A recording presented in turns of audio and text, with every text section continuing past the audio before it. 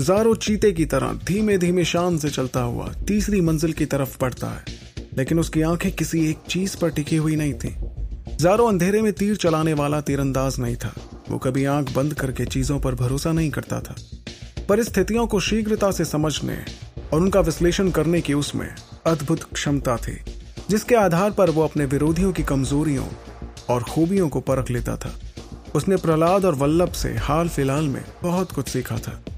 वर्तमान हालत के उलझे धागों को उसने अपने तर्क के कांटों से सुलझाकर समझ की चादर बुनी थी, जो वहां चल रहे षड्यंत्रों से ज़ारो को बचा सकती थी। उसने अभी अभी 2 व्यक्तियों की हत्या कर खुद को इस लड़ाई में 2 कदम आगे कर लिया था। उच्च श्रेणी के महारथी तलवारबाज लड़ाकों के पास जादुई शक्तियां और जंगी अभ्यास से अर्जित शक्तियां थी, जिसके द्वारा वो अपने दुश्मनों को छिपे हुए स्थानों में भी ढूंढ लेते थे। उन अलौकिक शक्तियों की आभा उनकी तरंगे वायुमंडल में विचरण करती, जिसे वो आसानी से मालूम कर लेते थे, जबकि ज़ारो के पास इस तरह की कोई अलौकिक शक्ति नहीं थी, ना जादुई और ना ही सैन्य अभ्यास से अर्जित की हुई। इसी कारण से ज़ारो को केवल तभी अपनी आंखों से ही देखा जा सकता था जब वो सामने कोई हरकत करता हुआ पकड़ा जाए। दरअसल ज़ारो की यही कमजोरी उसकी ढाल थी। दूसरी तरफ ज़ारो ने उन सभी को बड़ी आसानी से ढूंढ लिया था। वो तीसरी मंजिल के कमरे में जाता है और उस पीछे जल रहे दीपक को बुझा देता है। वहां थोड़ी देर रुकने के बाद अपनी शर्ट से एक छोटा पैकेट बाहर निकालता है, जो एक लाल कपड़े से लिपटा हुआ था। लाल कपड़े को खोलकर उस पैकेट में से एक चुंबक निकालता है, जो कि उसने होटल के बाहर बाजार से खरीदा था। लेकिन उसे अंदाजा नहीं था कि इतनी जल्दी ही उसे इस चुंबक का इस्तेमाल करना पड़ेगा। प्रहलाद और वल्लभ सहित ज़ारो अपने कमरे के दरवाजों को चेक करता है और पाता है कि होटल का कमरा एक स्नैप बोल्ट, एक कड़ी के द्वारा बंद किया हुआ था।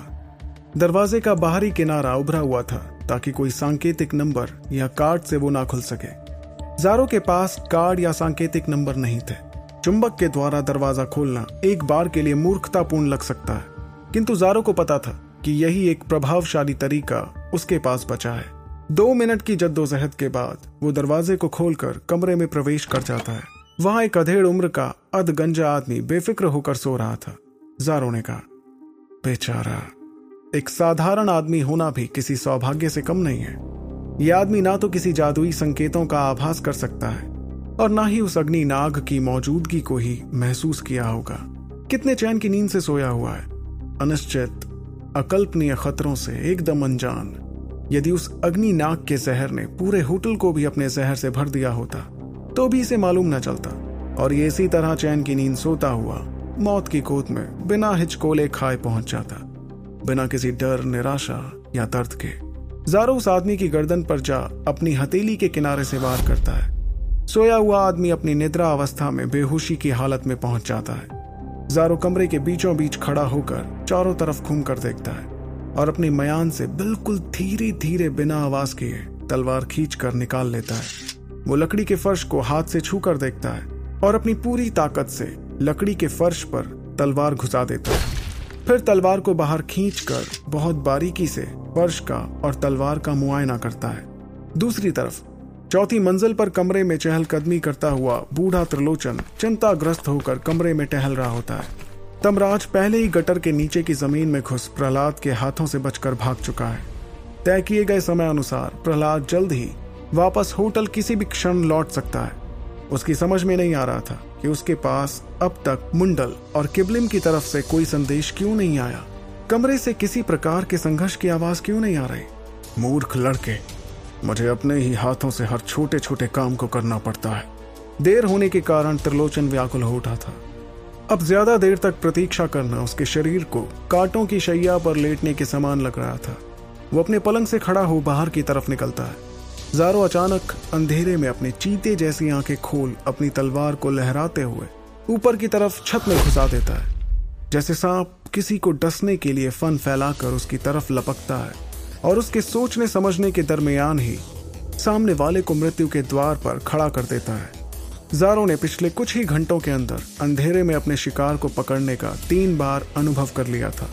होटल की बनावट में लकड़ी का इस्तेमाल बहुत ज्यादा था। उसने ये देखा था कि फर्श की मोटाई 5-6 सेंटीमीटर से ज्यादा नहीं है। उस फर्श के आर पार तलवार घुसाने के लिए उसे अपनी ताकत का आधा हिस्सा ही इस्तेमाल करना था। इसलिए पहले ही उसने कमरे के फर्श पर तलवार घुसाकर परख लिया था। बूढ़े त्रिलोचन ने सपने में भी कभी नहीं सोचा था कि फर्श के नीचे से उस पर हमला होगा। ज़ारो ने तलवार का आधा हिस्सा फर्श सहित उसके पैरों के आर पार कर दिया था। जब तक वो कुछ समझ पाता तब तक तलवार की धार उसके पोपले तलवों को फाड़कर उसके पैरों की हड्डियों के बीच समा गई थी। त्रिलोचन दर्द के मारे जोर जोर से चिल्ला रहा था। तभी त्रिलोचन के पीछे से एक धमाके की आवाज सुनाई देती है। बूढ़ा त्रिलोचन एक महारथी तलवारबाज था। वो मुंडल और किबलिम से ज्यादा सक्षम योद्धा था, इसलिए पैर में तलवार आर पार होने के बावजूद दर्द को सहन करता हुआ शांत खड़ा था। उसने एक झटके से अपनी चमकती हुई तलवार को पीछे की तरफ लहराया, बिना किसी जादुई शक्ति का इस्तेमाल किए। हवा में तलवार से निकलती चिंगारी और उसकी आवाज सुनाई दे रही थी। ज़ारो फुर्ती से अपना काम कर रहा था। वहीं दूसरी ओर त्रिलोचन के पास और कोई दूसरा चारा नहीं बचा था सिवाय अपनी जगह खड़े होकर तलवार घुमाने के। उसके पास वार करने के लिए कोई निश्चित योजना नहीं थी। वो बस दर्द से छटपटाता हुआ इधर उधर अपनी तलवार भांज रहा था। ज़ारो ने उसके पैरों में घुसी तलवार को अब तक नहीं खींचा था। वो तलवार एक खूंटे की तरह उसके पैरों में घुसी। बूढ़ा तलवारबाज अपने शरीर को संभालता तलवार इधर उधर लहरा रहा था। तलवार की धार उसकी मांसपेशियों को इधर उधर हिलने की वजह से काट डालती है। उसकी हड्डी और मज्जा भीतर से कट फट गई थी। वो ऐसी असहनीय पीड़ा थी जो मानवीय सहन शक्ति से भी परे थी। बूढ़ा जोर से चिल्लाया। तभी ज़ारो ने उछलकर ऊपर की तरफ से उसके कंधों पर जोर से वार किया, जिससे बूढ़ा दर्द से करहा जाता है। वहीं दीवार पर एक हिरण का सर जो सजावट के लिए टंगा था, ज़ारो उसे उठा सींग सहित उसकी छाती पर गाड़ देता है।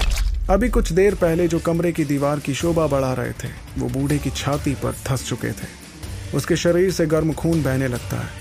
इतना सब कुछ होने के बाद भी वो महारथी हिरण के सींग को सीने से निकाल कर फेंक देता है और तलवारबाज योद्धा हाथों में तलवार लिए दाएं बाएं लहराता है।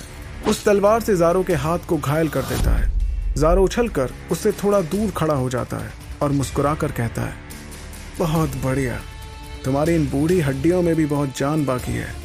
वाकई तुमसे मुकाबला करना आसान नहीं। तुम में कुछ अलग वीरों वाली बात है। बूढ़ा त्रिलोचन क्रोध से कांप रहा था।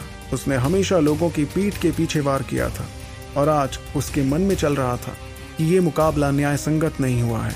उसे छल से हराया गया है। दूसरों को घात लगाकर मारने वाला शिकारी आज खुद शिकार हो गया था। वो घृणा से ज़ारो को देखता है। ज़ारो कमरे की खिड़की खोलता है और खिड़की के पल्लों को पकड़ त्रिलोचन की तरफ देख मुस्कुराता है और ज़ारो चौथी मंजिल की दीवार पर अपने मजबूत पंजों से पत्थरों के बीच बने कोनों को पकड़कर ऊपर की ओर चढ़ने लगता है। त्रिलोचन की आंखों के सामने देखते ही देखते ज़ारो गायब हो गया था। छत से आती आवाज को बूढ़ा कान लगाकर सुनने की कोशिश करता है। वो पूरी तरह से भ्रमित हो गया था कि आखिर ज़ारो अब क्या करने वाला है। छत पर से किस तरह की आवाज आ रही है। ज़ारो तीसरी मंजिल पर पहुंच चुका था और चुपचाप छत से लटकती तलवार को देखता है। छत में हुए छेद के पास ज़ारो आंख ले जाकर देखता है तो उसे एक छाया हिलती डुलती दिखाई पड़ती है। ज़ारो एक सटीक निशाने को लगाने के लिए खुद को एकाग्र और स्थिर करता है ताकि उस बूढ़े को धराशाही कर सके। क्या उसने माया से कोई भ्रम रचा है या अपना कोई दूसरा रूप बदला होगा?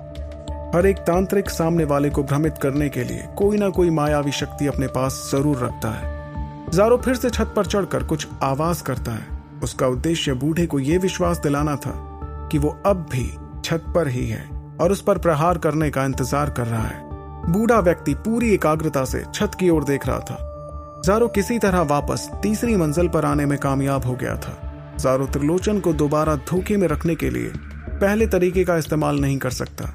काठ की हांडी चूल्हे पर दूसरी बार नहीं चढ़ती। यदि एक आदमी को दूसरी बार मारने के लिए भी कोई हत्यारा वही पैतरा आजमाता है जो उसने पहली बार आजमाया था, तो अंदाजा लगाया जा सकता है कि वो आदमी कितना महत्वपूर्ण होगा। ज़ारो यदि उसे दूसरे तरीके से धोखा देने में नाकामयाब रहा तो हो सकता है वो खुद उसके हाथों मारा जाए। लेकिन उस बूढ़े आदमी के साथ सबसे बड़ी विपदा ये थी कि वो गहरे दर्द से जूझ रहा था। एक ऐसा दर्द जो ज़ारो ने उसके पैर में तलवार घुसा के दिया था। ज़ारो के उस आकस्मिक प्रहार ने उस बूढ़े को भयभीत कर दिया था। उसके अवचेतन में ये बात बैठ गई थी कि सामने वाला दुश्मन कोई बेहद खतरनाक और चालाक हत्यारा है। बूढ़े त्रिलोचन को यह विश्वास था कि ज़ारो अभी तक चौथी मंजिल से नहीं गया है। उसे भरोसा था कि अभी तक सामने वाले शत्रु को अपना आखिरी दाव चलने का मौका नहीं मिला है और वो अपने आखिरी दाव को चलने का मौका ढूंढ रहा है। ज़ारो एक धुर विरोधी दुश्मन था। वो कोई ऐसी मूर्खतापूर्ण हरकत नहीं करेगा और न ही अपने वार करने के तरीके को दोहराएगा। छत से लगातार आवाजें आ रही थी। तभी बूढ़ा त्रिलोचन सफेद रोशनी के बादल से घिर जाता है।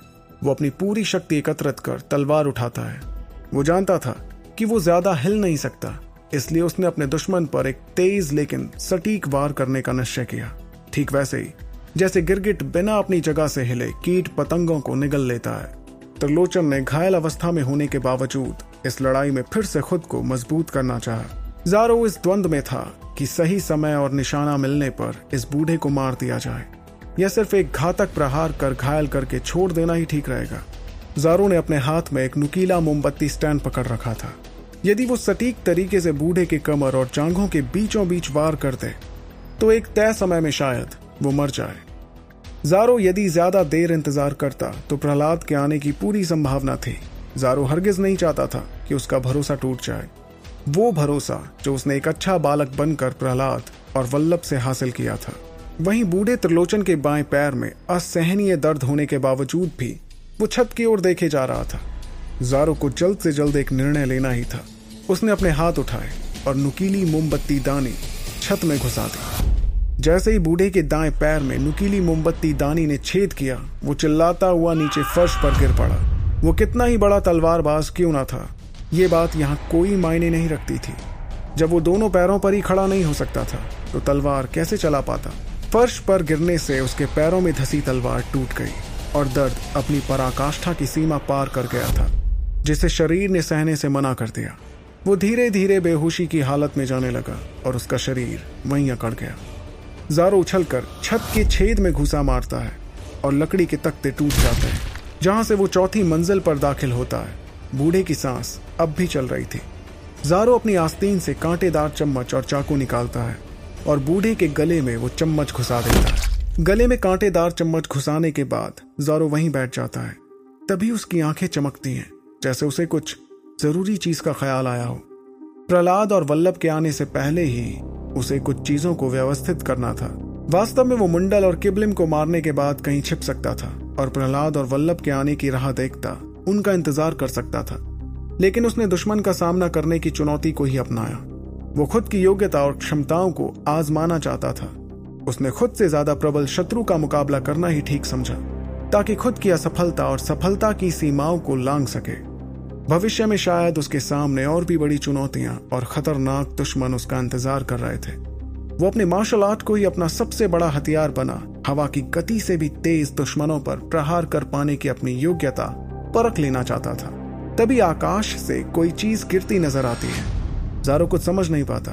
वो खिड़की के पास जाकर देखने की कोशिश करता है। इससे पहले कि वो जान पाता, उसके पीछे एक परछाई आकर खड़ी हो जाती है। आखिर आसमान से क्या गिर रहा था? ज़ारो के पीछे अब कौन घात लगाए खड़ा था? क्या ज़ारो के द्वारा की गई हत्या को वल्लभ और प्रहलाद जान पाएंगे?